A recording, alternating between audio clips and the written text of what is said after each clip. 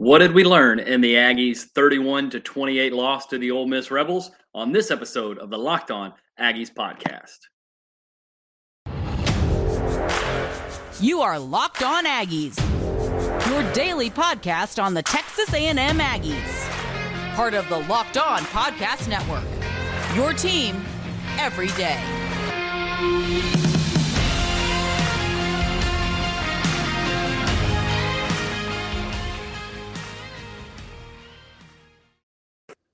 What is up? Welcome back to the Locked On Aggies podcast, part of the Locked On Podcast Network, your team every day. I'm your host, Joey Ikes. Thanks so much for making Locked On Aggies your first listen. We are free and available wherever you get your podcast. I'm joined today by my good friend, Cameron Honesty, and we're going to review the Aggies' loss to the Ole Miss Rebels on Saturday. And Cameron, I'm not a huge believer in moral victories, but I think if ever there was a moral victory for a college football program, this game against Ole Miss was exactly that. And the main reason why all revolves around one guy, and it's the answer to the question that we've been asking on this podcast in this format for months, and that's who's going to be the guy, who's the quarterback. And now we know. And as you said in your article at Cowboys or at AggiesWire.com, AggiesWire.usatoday.com, we learned against Ole Miss, Conner Weigman, he's that guy. Yep. Yeah, and I mean that it took a while. You know, it took all the bumps and bruises and going through Haynes King, Max Johnson. You know, wasn't his fault. You know, getting hurt against Mississippi State, we didn't really know fully what we were getting out of him, but we had an idea. And I would say really it was after the Mississippi State game that I personally, I think you as well, kind of joined that bandwagon, kind of clamoring to see what does this guy have. We heard in the summer, you know, how good he's been, how close he is to Jimbo Fisher, how much Jimbo Fisher just admires, you know, his mind, his football mind, his, you know, his intangibles, his just skill set, and just his preparation, you know, through every practice. I heard a little bit this week from some of the players, just how driven this kid is and how he shows up at every practice, goes 100%, you know, isn't afraid, doesn't have those kind of freshman moments really where it's just too big for him.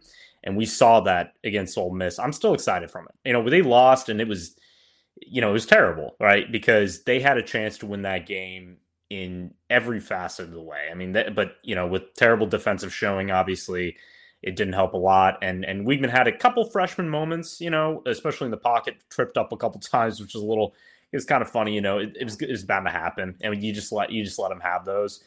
But overall, the command in the pocket, the zip on the ball, I mean, just how quickly he got that thing out too. It made the O-line look great, by the way. And they played better. I'll say that. We'll get to that later. But he was fantastic. I love the demeanor. I mean, this is a kid who's just looks like he's having a great time out there. He has this great connection with Evan Stewart. You can tell with two of the great catches he had, and the ball placement on the one-handed catch was perfect. I mean, they were thinking Evans did everything. Well, Evan Stewart did everything, and he can do those things. I mean, the guy is that talented to make those one-handed grabs and really pull the ball away at any kind of jump moment. But the ball placement was perfect. They just had this connection going all night. And same with Moose Muhammad. I mean, Moose has played well with every quarterback this season. He's had a chance to play with all three, but man, was he dealing. I mean, this guy was open every time. And again, he was throwing him open. You know, it's not like they just suddenly got open in this game. This was a lot of Conner Weigman and his delivery, and really just everything he did was just fantastic. And I'm telling you, Joey, I'm excited. I understand fans are pissed and they're in this moment where it's like, well, you know, we got 4 games left and what's the point? No, there's a lot to play for. And if you are not as excited as we are to see Conner play this Saturday morning against Florida, I don't know what's wrong with you. I don't know if you're a real Aggie fan or not, but you got to be pumped. And it was just great to see. Yeah, absolutely. The stat line for Weigman on the night, 28 of 44. It's about 67% completion. Yep. 338 yards, 4 touchdowns. Just one of the best games by an A&M quarterback in the last decade, to be honest with you. And it was in his starting debut, like his first start ever at the college level. And they march up and down the field twice on the opening drives, and it was obvious immediately. I mean, it was obvious that he was different all the way back against Alabama when he came in at the end of that game. Yeah.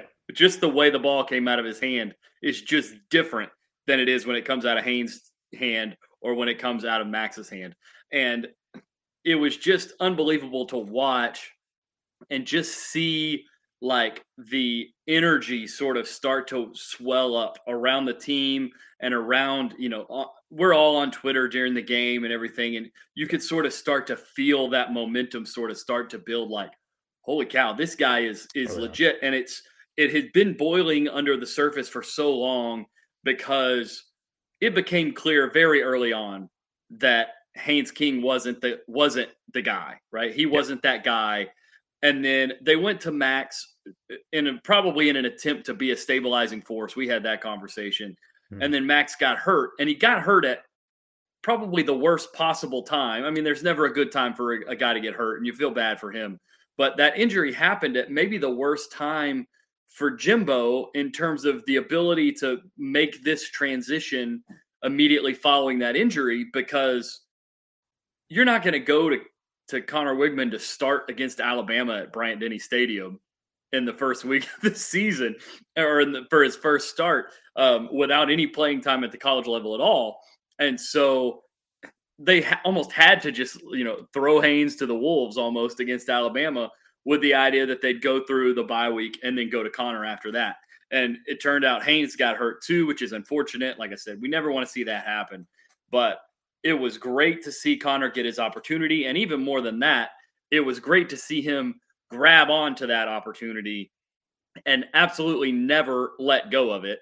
And you mentioned it earlier, and we're going to talk about these guys a little bit more in a minute. But this week's thrilling moment in college football is brought to you by Nissan. The thrilling designs behind the new lineup from Nissan are intended to empower drivers in vehicles as capable as the driver themselves. When I think of the unbelievable abilities on the field for this week's thrilling moment, it absolutely has to be the one-handed touchdown catch that you mentioned earlier by Evan Stewart. Yeah. It was, the second drive of the game, they drive down the field. Connor Wegman makes this beautiful throw, and Evan Stewart goes up, one-hand catch, just absolutely unbelievable catch. Yep. This segment has been inspired by the thrilling new designs featured across Nissan's new lineup of vehicles. Pursue what thrills you in the all-new Frontier, Armada, or Pathfinder today. Available now at nissanusa.com. Cameron, our conversation about the thrilling moment leads us to the next point that we're going to cover in your article, and that is that A&M, they've got some weapons on the offensive side of the ball, and like most of the rest of the team, they're young, but they are extremely talented, and that is Moose Muhammad and Evan Stewart. And just to read off the numbers for you quickly, Moose Muhammad, 8 catches on 12 targets, 112 yards, and a touchdown.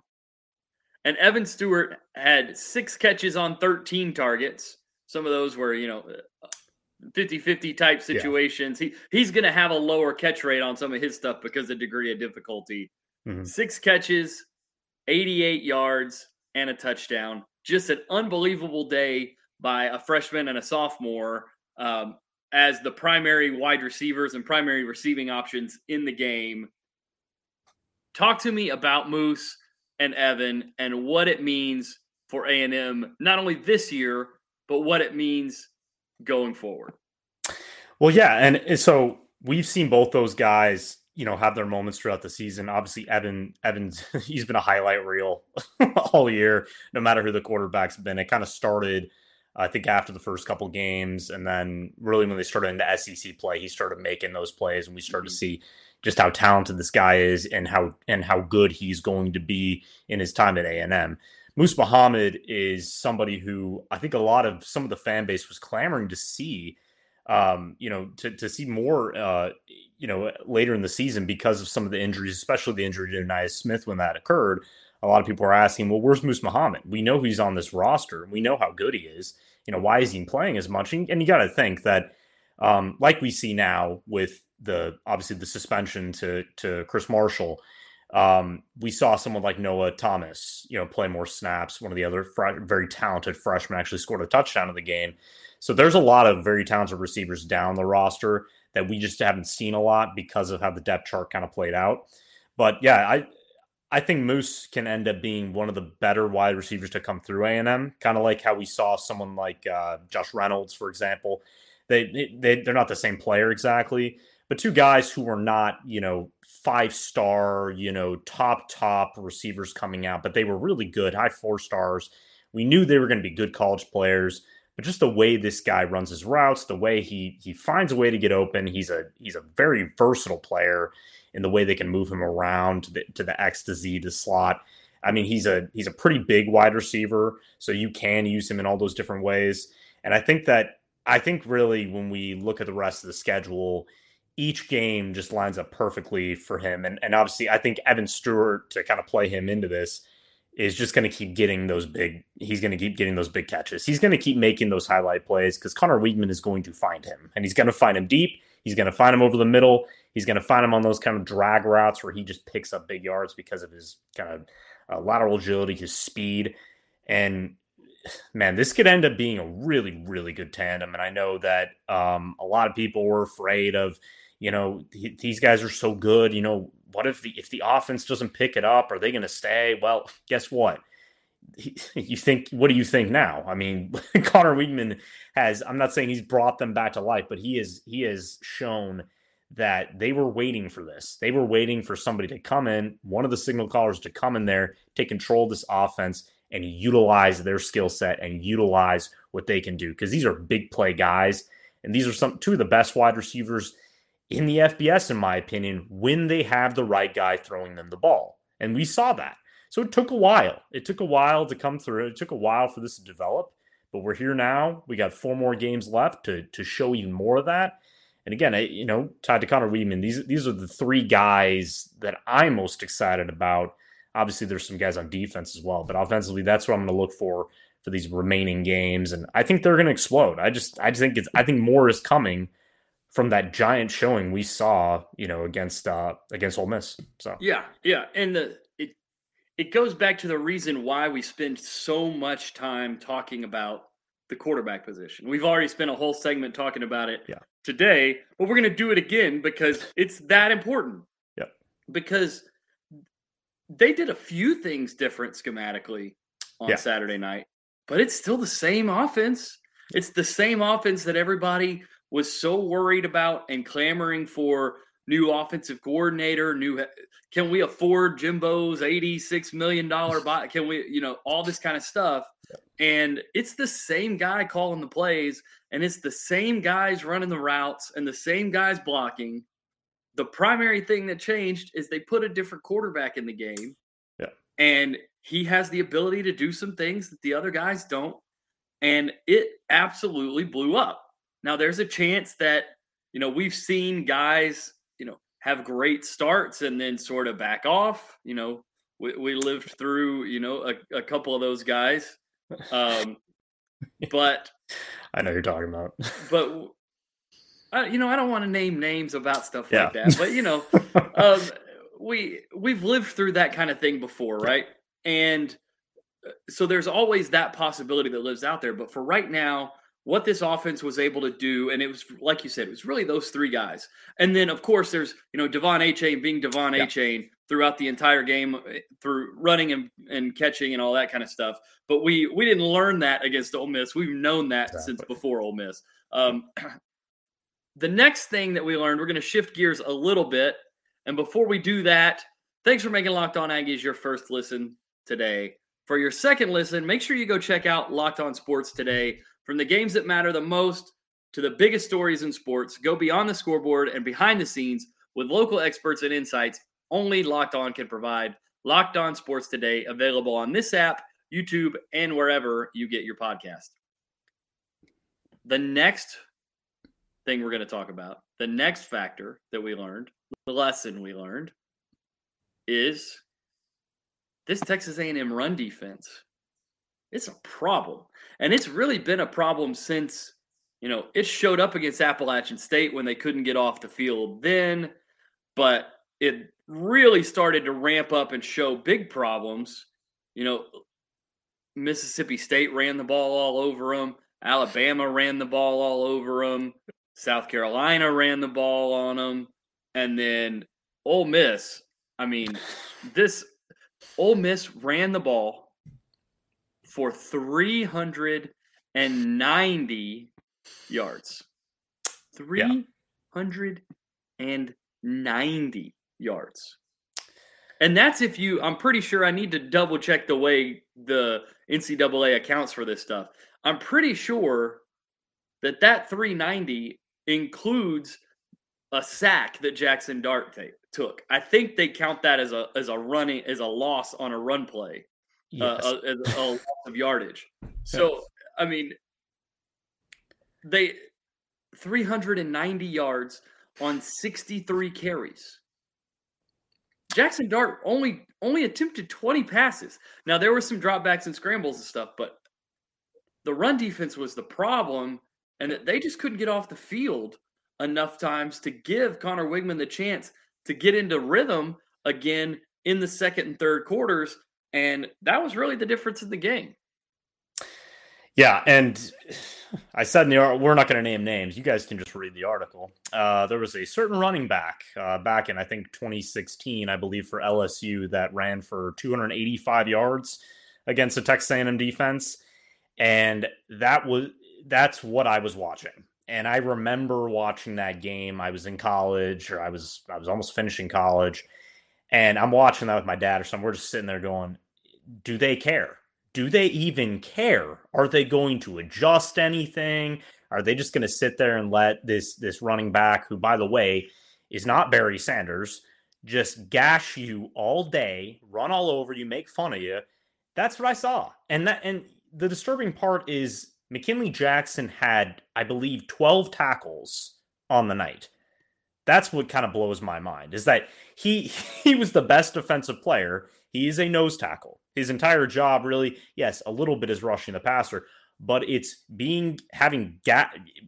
protecting your gaps, closing your gaps, tackling the run defense. That's it. That's your job. Well, the stat line defensively blew my mind.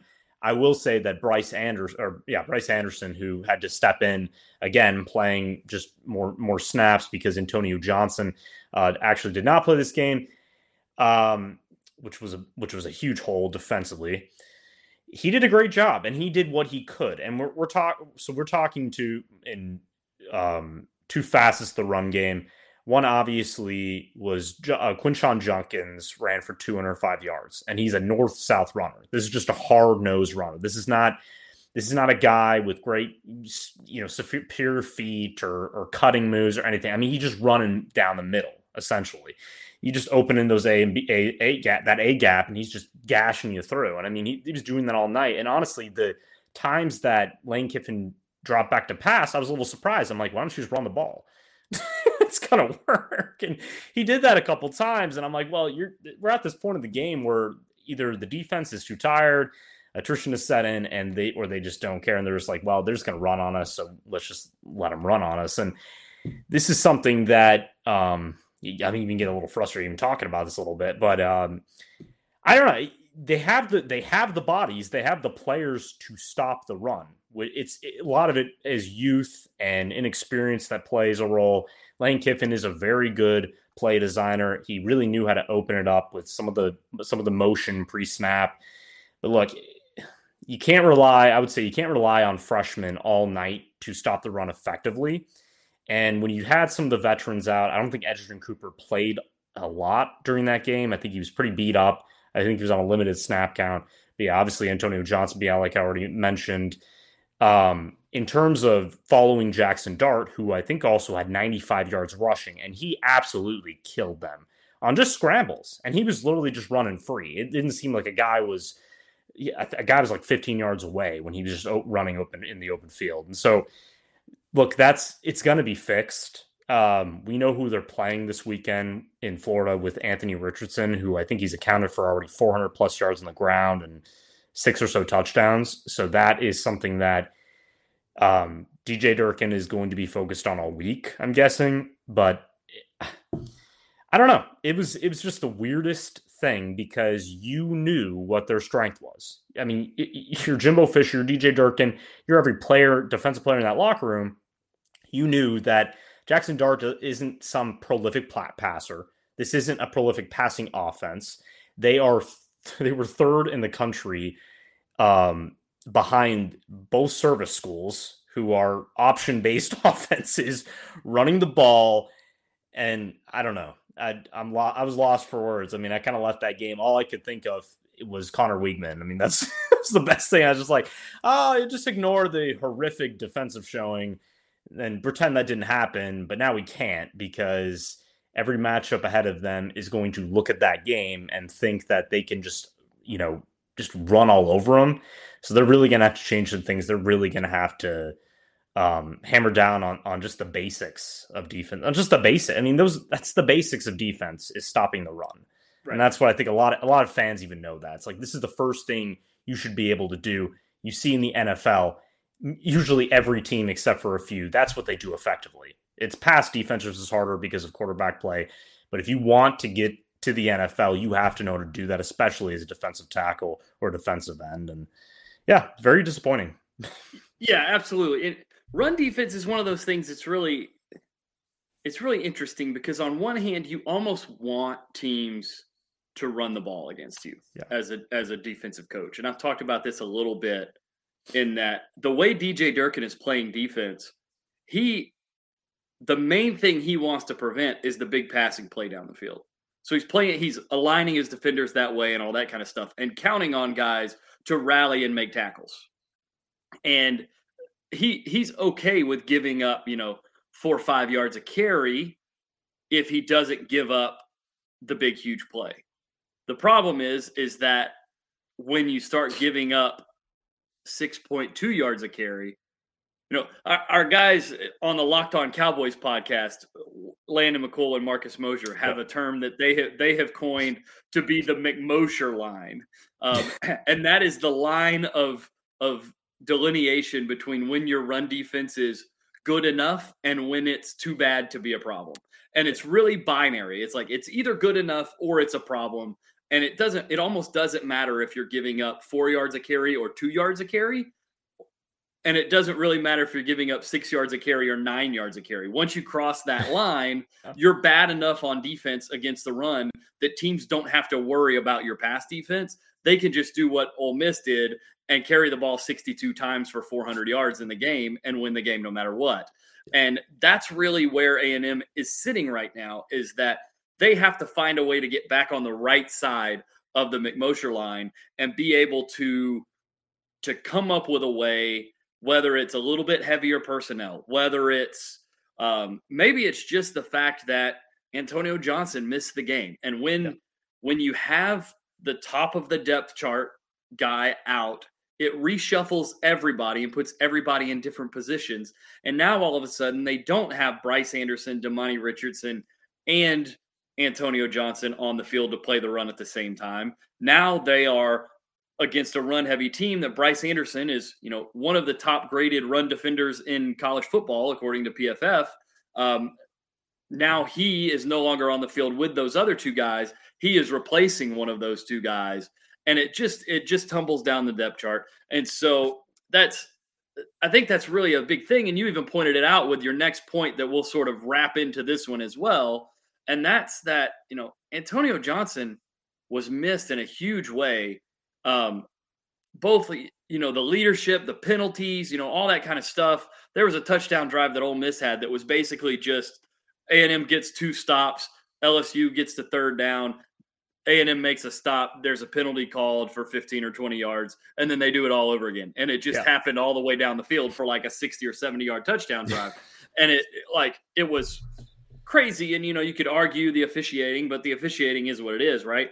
But they missed Antonio Johnson on the field for all the reasons that you talked about. And it's crazy to think that one guy can make that much of a difference, but we've talked about the importance of that specific position. And maybe if you have Antonio Johnson, maybe you're in a little bit better position to defend Jackson Dart in the running game because you can allocate a guy directly to him because you know AJ is going to do his job in coverage. Or maybe with a guy that understands the scheme and stuff like that a little better, maybe you don't have to just play true man coverage quite so much. And if you don't play true man coverage quite so much, maybe you don't give up 95 rushing yards to the quarterback. Yep.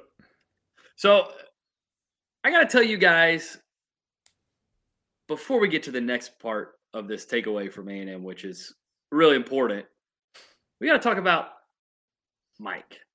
Mike is a Vegas resort concierge, and he was sweating through his suit coat on the job in less than an hour. Talk about embarrassing. Not anymore. He's got it taken care of thanks to Sweatblock. Mike was able to fix his problem with Sweatblock. Sweatblock wipes are a must-have for everyone's toiletry bag. Whether it's a big presentation or a hot date, everyone could benefit. If you or someone you love is experiencing embarrassing sweat or odor, try Sweatblock. Save 20% with promo code LOCKEDON at sweatblock.com. That's promo code LOCKEDON, 2 words, at sweatblock.com. It is also available on Amazon. The last takeaway from the game against Ole Miss is that it is full steam ahead for this Aggies team going into the last 4 games of the year. They are in a fight at this point to secure bowl eligibility. And that bowl eligibility is going to be super important, not because, playing in the Texas Bowl or the Liberty Bowl or whatever bowl they're going to, the Hula Bowl or something like that, that is going to be that important. But it's the 3 or 4 weeks worth of extra practice time that they get when they can dial back from game planning. And it's almost another training camp or spring ball. It's like a little winter ball period that they get to have. And when you have a freshman quarterback and you have freshman and sophomore wide receivers and offensive linemen and you're playing 10 true freshmen every game on defense, that practice time is extremely important going into 2023. So got to get to bowl eligible, and you got to build some momentum. This Connor Wigman thing, the game against Ole Miss, it was fun. It was a change. It was different. But if they go back and look terrible in the next 4 games, none of that matters, and the recruiting stuff goes away. The recruiting benefit that you might get from something like this goes away. All that kind of stuff happens. This might be a lost season, but we got to see some progress in the next 4 weeks, right? Yeah, no, I mean, that's the thing. It's like you just said, this is a momentum builder. What we're seeing with Connor Wigman, we're talking about the future. We're talking about the imminent future. We're talking about, everything that 2023 is supposed to be, which even before the season started, people were looking towards 2023, mainly due to how the schedule lines up, mainly due to who will have back, growth from the freshmen. And now we're looking at, for example, the offensive line. Those extra practices is a great opportunity for that offensive line to continue getting better. I believe that most or almost all of that group will be back next season from how I'm kind of gauging it.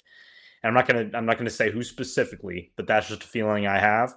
And especially with Connor Wigman getting used to this line, getting just more time with them in a playing setting is just so vital because look, this season has been lost for a while.